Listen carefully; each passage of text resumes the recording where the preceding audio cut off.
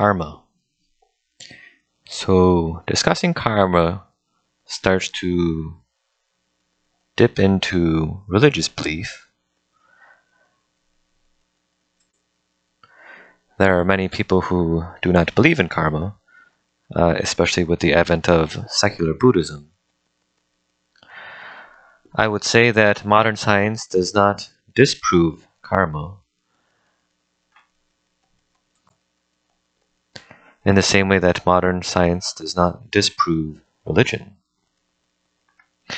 There are many studies on people who hold religious beliefs or have some sort of worldview, and the idea is that we're much happier people.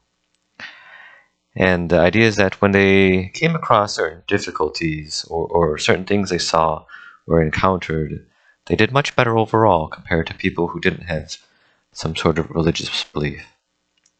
If I had to speculate, I would say that it is probably due to an ability to accept events which seem unjust or unfair, because they believe that this injustice at the present moment will be rectified later on in some other way.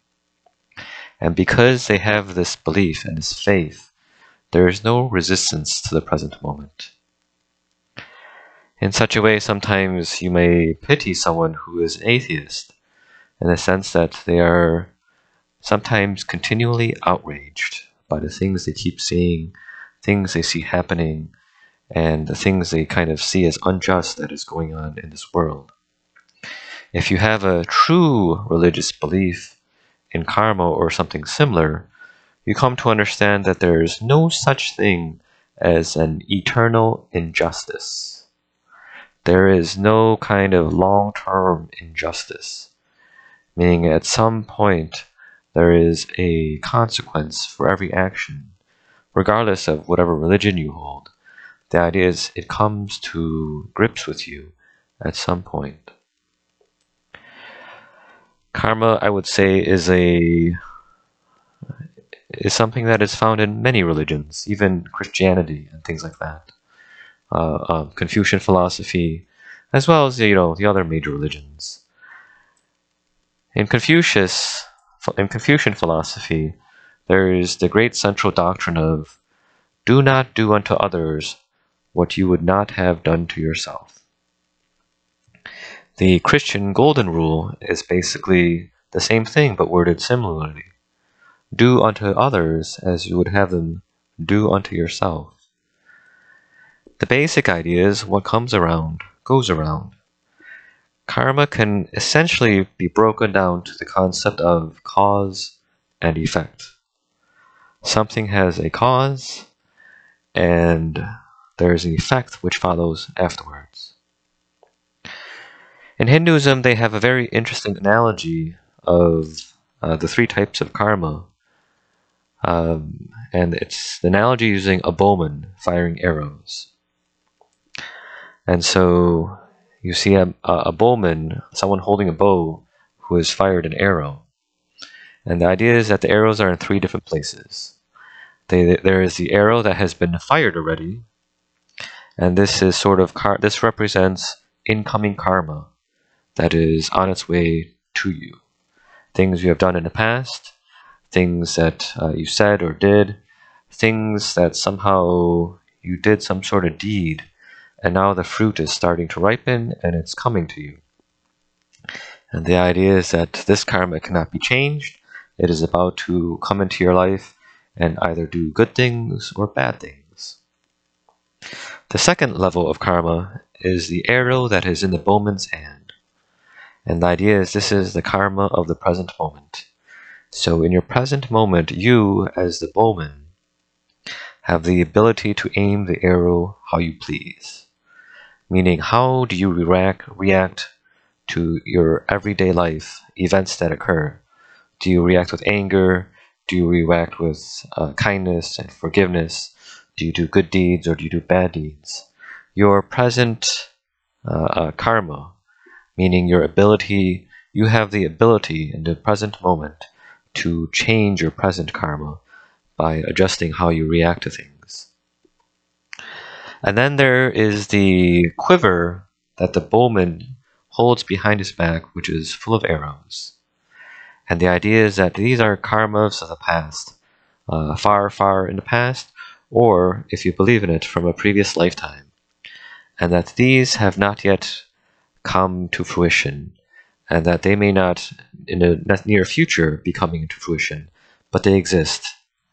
And the idea is that down the line, at some point, these arrows will come out of the quiver and make themselves known. In this analogy of the bowman, the arrow that has been fired, nothing can be done about that. Nothing can be done about that. That karma is on the way. It cannot be stopped. It can only be experienced. The second arrow which you aim, that you can control. You can choose how you react in the present moment. And the third type, the arrows in the quiver, which represent unmanifested karma from the past. The idea is with meditation, with good works, with doing good karma, or with enlightenment, the quiver can be destroyed. In the theory of karma, there is the idea that karma has both external and internal effects on the person who does it, who does any sort of deed. Meaning, if I do a deed, there are both external effects and internal effects of that deed. External effects are what are commonly thought of as karma, meaning when you do good things come back to you. The world around you reacts to what you have done, and your life is adjusted in such fashion. If you do a lot of good deeds, you may find yourself with good luck. Sometimes things just happen to go your way. People help you out. In a moment of need, you are rescued. All sorts of things come into your life which help you out as a result of the good things you have done. If you do bad things come around in your external life. Accidents, misfortunes. You go to buy something and they've sold out, or all sorts of things where suddenly it feels like bad luck. But the idea is it bad luck, or is it the manifestation of your external karma? A more interesting nuance, which is kind of less known, is the idea of karma having an internal effect. Meaning, something within yourself changes as a result of the deeds you do. If you do good deeds, something inside you changes that allows you to better experience happiness. Meaning, if you help people a lot, if you show a lot of generosity, if you say a lot of kind words, something inside you changes such that you have the ability, more than before, of experiencing happiness. In the same way, if you do bad deeds, and you do say a lot of bad things to people, or you think a lot of bad thoughts, in that same way, your ability to experience happiness decreases. There's an interesting quote. I remember it was from the Iron Lady regarding Margaret Thatcher, but it's been attributed to other people. And it said something like, watch your thoughts, they become your words. Watch your words, they become your actions. Watch your actions, they become your habits. Watch your habits, they become your character. Watch your character, it becomes your destiny. And this is the central idea of your internal karma. If you have a lot of negative thoughts, if you have a lot of negative words, if you have a lot of negative actions, they all become part of your habit, your character, and therefore your destiny. But the idea is your character is shaped by these things. Your character would be your internal karma, in the sense that your ability to experience happiness, whether you can trust people, whether you are open and forgiving, or whether you are harsh and cynical and judgmental and angry all the time. All of these are parts of your karma, your internal karma. There is a nuance in Hinduism, which when I first read it, I didn't quite understand it. So there's a section in the Bhagavad Gita, the book I mentioned in a previous talk, where Krishna, the avatar of God, speaks with Arjuna, who is a prince, who has to fight a civil war against his cousins. And the idea is Arjuna does not want to fight against his family, but it is his duty, his dharma, to kind of do this.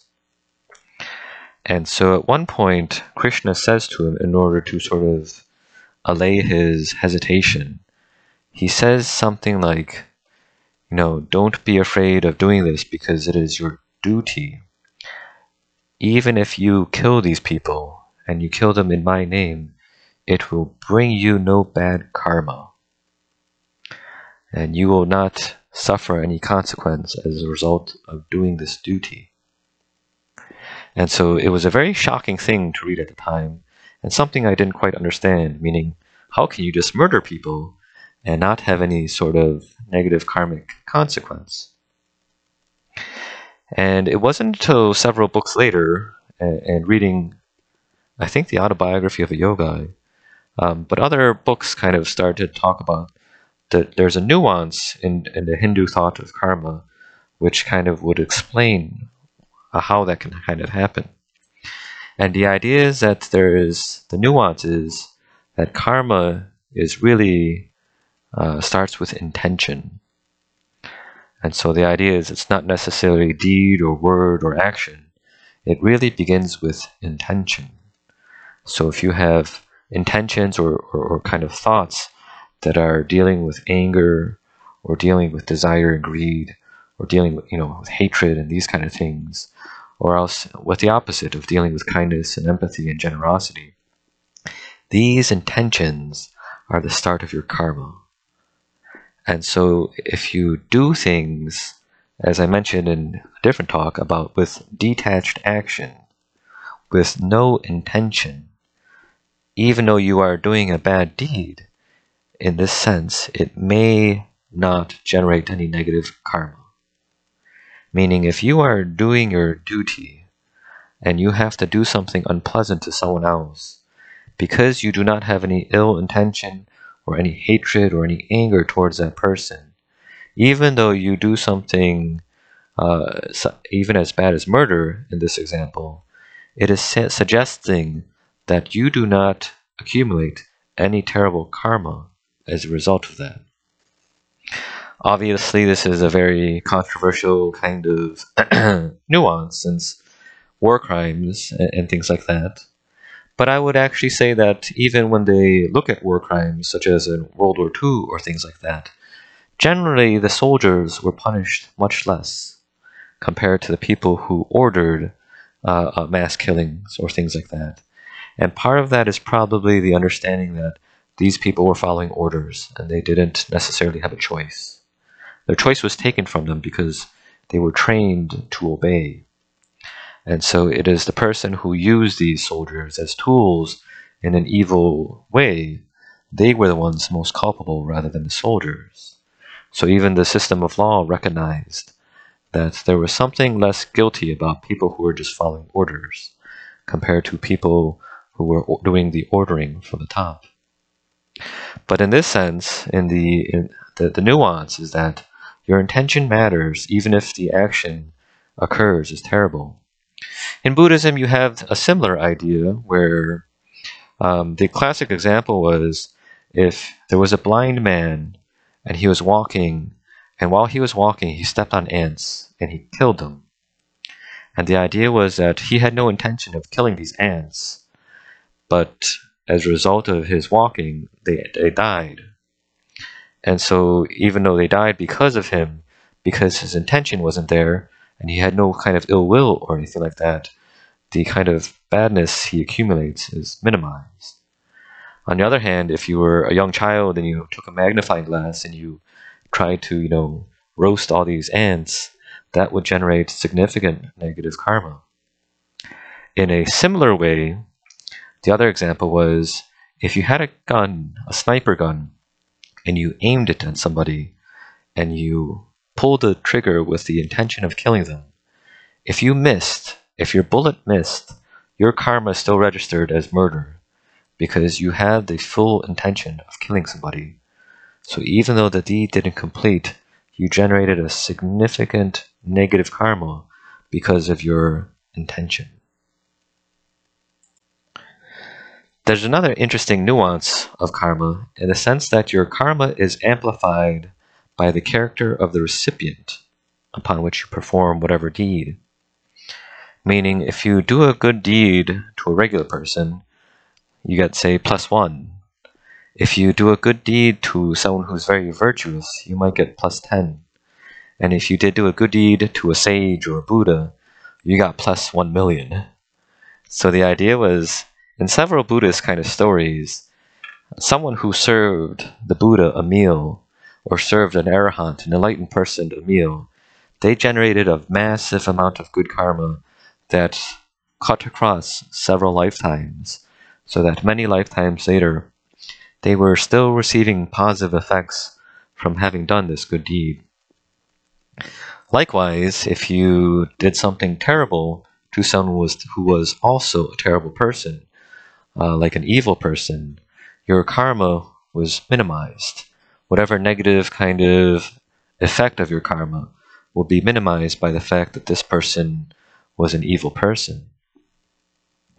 There are interesting stories where someone in the Buddhist text, someone attacked an enlightened arahant, and they threw a stone or did something bad towards him, and immediately they vomited up blood and died, with the idea that their action generated such an intense, humongous amount of negative karma that their life force, whatever supported their life, was instantly spent by all that negative karma, and they died right there on the spot. There's a nuance that about karma and kind of reincarnation that I didn't understand until I read about Hinduism. And that's the idea is that what leads to reincarnation? The question is, what leads to reincarnation? And the idea is that desire leads to reincarnation. And the question is, why? And so they explain it in Hinduism. The reason why desire leads to reincarnation is because the world is always trying to fulfill your wishes. So if you make some sort of desire or you make some sort of wish, the world will do what it can to fulfill it. And the idea is, if it can't fulfill it in this lifetime because it's not the proper time, this wish will continue with you into your next lifetime. So that if you have something you wish to do and it can't be accomplished now, you will be reincarnated so that in another lifetime this wish may manifest. And so the idea is, if you wish to kill somebody, but you don't succeed in killing them in this lifetime, in the next lifetime you might reincarnate as somebody and encounter the same individual in a different form, and you may wind up murdering this person as a result of your wish to kill them. And so the idea is your karma carries over from lifetime to lifetime. There's an interesting story where in the Autobiography of Yogi, where he talks about his master was trying to help him get rid of his desires. And apparently this young pupil had a desire of living in a palace. So there's a story where the master creates this fantastic magic palace out of thin air, and they walk around in it, and he lives in it for a few hours. And the idea is, when they come out, they ask the master why he did that, and the master said something like, "It's because you had this long-held wish of being in a palace, and this wish prevented you from achieving something and moving forward in your spiritual journey because you kept holding on to it. And only by realizing it could you let go of it and move forward." So how do you accumulate good karma? Dana, the word for donation, that's basically one of the main ways. So giving, the idea is generosity generates good karma. Often there's a cynical view towards these sorts of things, especially with donations and charities and things like that, because everyone's kind of seeking money. But the idea is giving is supposed to generate something within yourself, positive thoughts and positive feelings. In a similar way, doing good works, so helping an old lady across the street or helping someone who you didn't nearly necessarily have to help. This would include saying kind words to people and giving compliments. Another thing that generates good karma is basically meditation. So the idea of mind development is something that generates a lot of good karma. Meditation, they said when you reach some of the higher states of meditation, the jhanas, states of very high concentration, this generated an extremely high amount of karma. Loving kindness meditation, we talked about this in the anger talk, the trying to generate a feeling of love towards other people, this also generated a massive amount of good karma. And just like mind development, basically virtue. So virtue generates good karma. So these four things, good works, generosity, meditation, and being virtuous. There's an interesting saying, this was from Islam, but basically where someone said something along the lines of, if you have money, give money.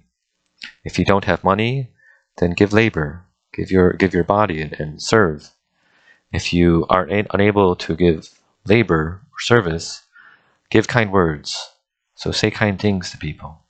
If you aren't able to give kind words, then give a smile. And let your smile be your giving.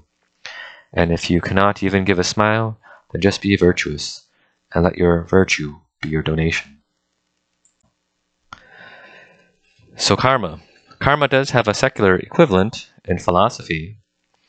And the idea is that in a similar way, without any necessity of religious belief, that doing good deeds are their own reward.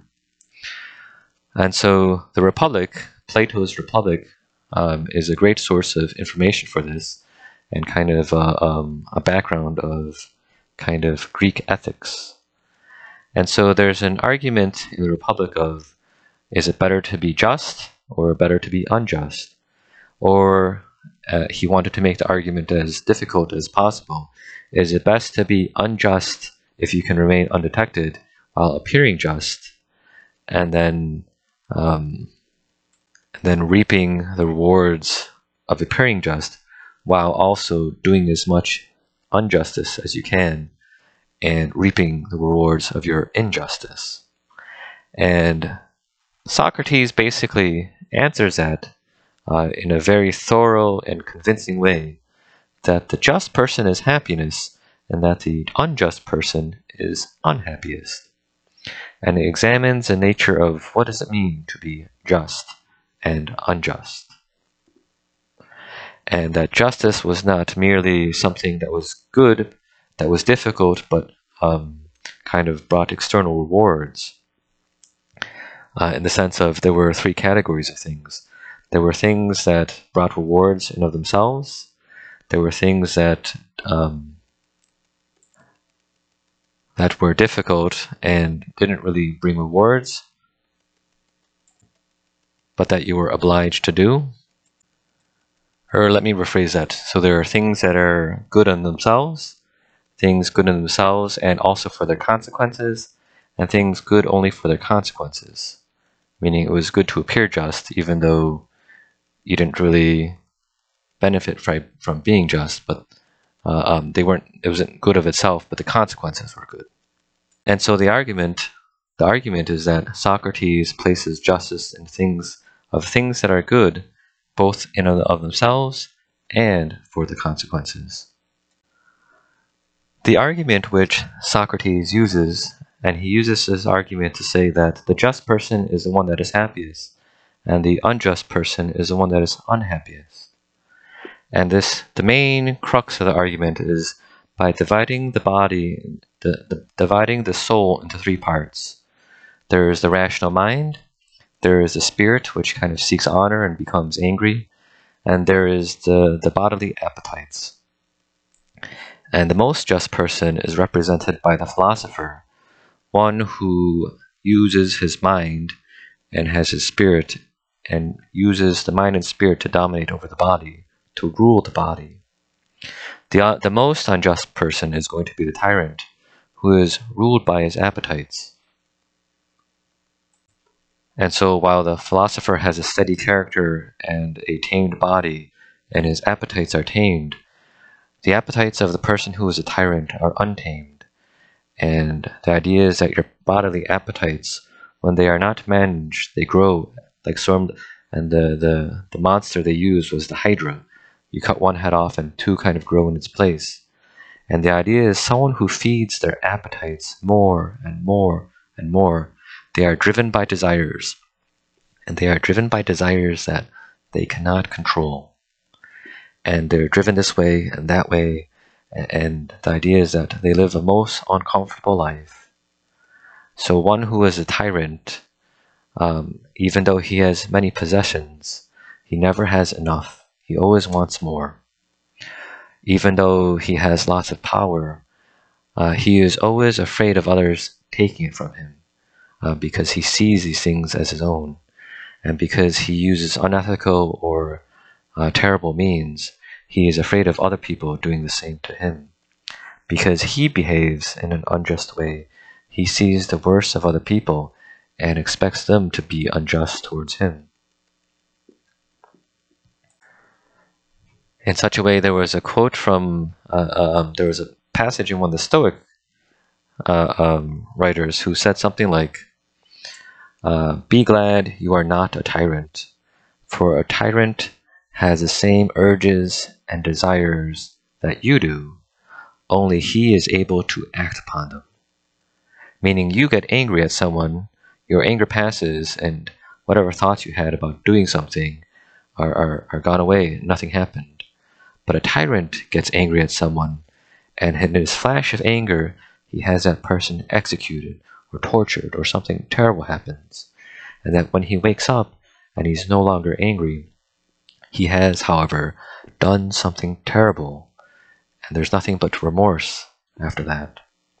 There's a story of Alexander the Great. Sometime when he was campaigning in Persia, one of his companions died, and he was very angry. And as a result of his anger, he got drunk, and he ordered the city burnt to the ground. And supposedly, when he woke up and he was sober, there was a great regret in his mind that he had ordered this thing, and that not only did he order it, that it occurred. And so the tyrant who is not in control of his appetites is kind of pulled this way and that, and is always unsteady, and is always insecure. And because his desires never are tamed, his life is actually quite miserable. The philosopher who is governed by reason, on the other hand, possesses a stillness and a calmness, because his life is driven by reason. There is an idea in Stoic philosophy that evil deeds not only have that you cannot be harmed by someone else's deeds, and that you are only harmed by your own deeds. And sort of the idea is that your property may be harmed by the deeds of other people, your body may be harmed by the deeds of other people, but yourself, your kind of the goodness inside you cannot be harmed by the deeds of other people. They can only be harmed by your own deeds. And so there's a passage in Epictetus where he talks about how Paris seduced Helen of Troy, and it said, "Paris was not harmed when they came to Troy and killed his brothers and razed his city. This was like the destruction of storks' nests, storks, the birds. Paris was only harmed when he broke the laws of hospitality and seduced another man's wife." And so the idea is Paris was truly harmed when he behaved poorly, not when others kind of destroyed his possessions. And so the idea in Stoicism is that there is a loss of something when you commit evil deeds. It isn't something that you need someone to externally punish for you, that you yourself lose a sense of goodness if you do something terrible. You go from a human being who is meant by nature to get along and love other people and to cooperate them, to one who has destroyed other people. And thus Socrates said something like, if someone who was guilty and committed crimes knew what was best for him, he would actually see a judge to be punished. He would willingly go and find a judge to punish him. And the idea was that once he was punished, his sin was sort of expiated, and his ability to experience happiness again and openness was something he was able to receive again. There's an interesting story from Game of Thrones where the Hound runs into this kind of commune of people, and they're led by this soldier who told the Hound that in his past he was a very violent person, and he killed people and did all sorts of terrible deeds. And afterwards he kind of found religion and now led this peaceful kind of commune. And the idea is at one point the commune was threatened with violence, and the soldier said, I don't want to go back to use violence even to defend these people who are my family. He preferred to die rather than to return to that life of violence. And so the idea is, if he went back and became violent again, the good that he gained from living this peaceful life would be lost.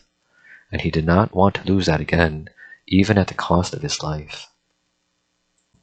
The idea is that even if you do not see an outward show of remorse, it does not necessarily mean that someone who did bad deeds does not experience an inner shame. Meaning just because on the outside they look like they're having a good time, it does not mean that on the inside they aren't inwardly kind of suffering inside, either from bad self-esteem or a kind of a judgment of themselves. Someone told me a story about something that happened with his brother. So his brother stole from the family after there was some sort of joint inheritance which all the siblings were supposed to share, and the brother went and stole more than what was belonged to him. He took some things and he sold them, and basically no one kind of confronted him, even though everyone knew about it. This was actually a kind of a Christian family, and they were kind of very religious. And so his brother, who came to me, not the one who stole, the brother who, the brother of the brother, he came to me and kind of told me the story. And he said that he forgave him, and then he met him one day at someone's funeral, at a family member's funeral. And he went up to him and said, hey, can I have a hug?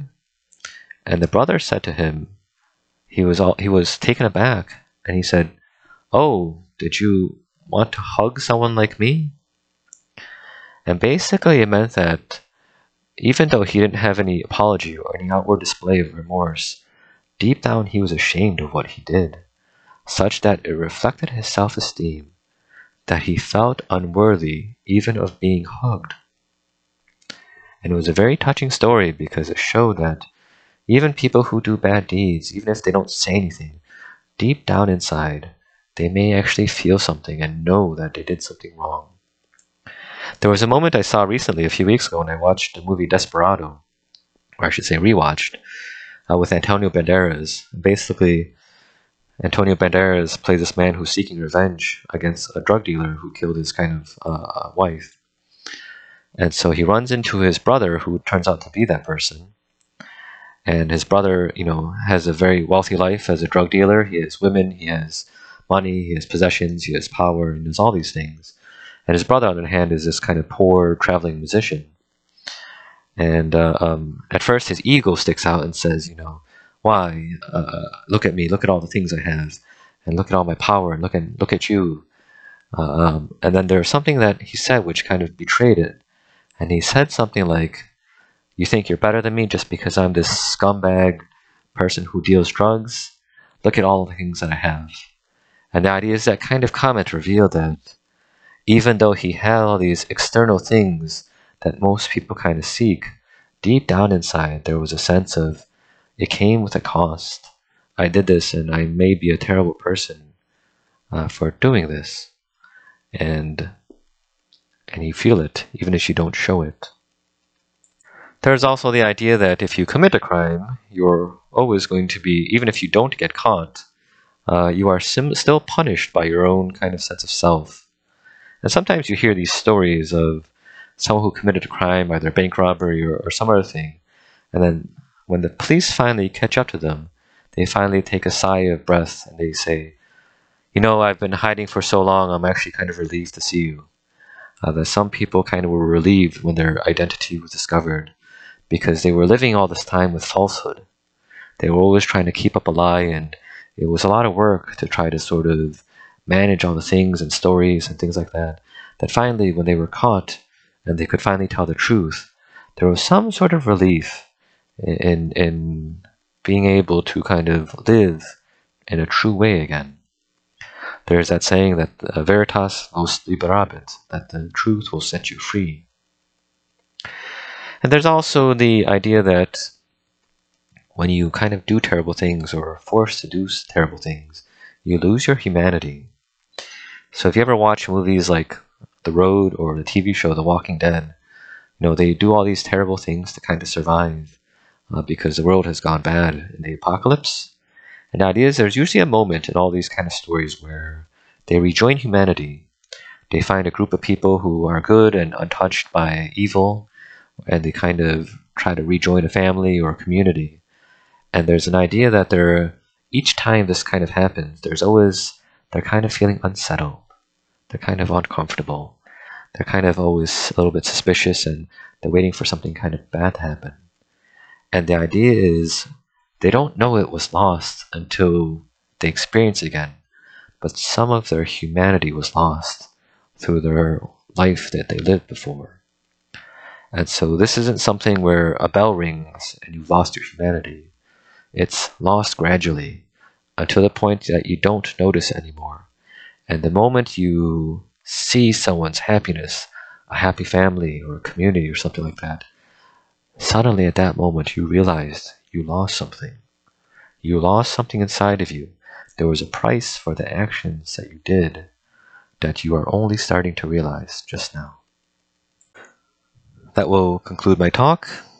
Suggest a reading: Plato's The Republic, also the Autobiography of Yogi. If you receive benefit from this talk, I ask that you perform one good deed. The deed is not bound by size, only by sincerity. Thank you for listening.